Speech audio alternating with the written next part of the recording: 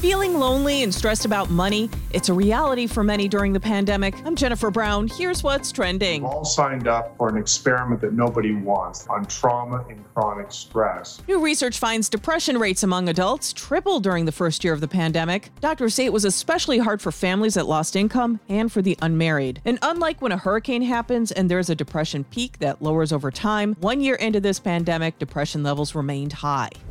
At PetSmart, employees say they're not able to care for pets the way they should. PetSmart leaders have described being overworked, perpetually understaffed, and virtually all of them are worried about the level of care they're able to provide to the animals. Go ahead. Make my day. And would $6 million make your day? That's how much Cilnt Eastwood will get after winning a lawsuit filed against a Lithuanian CBD company. In their advertising, they made it look like Eastwood endorsed their CBD products, when in reality, the 91-year-old actor never did.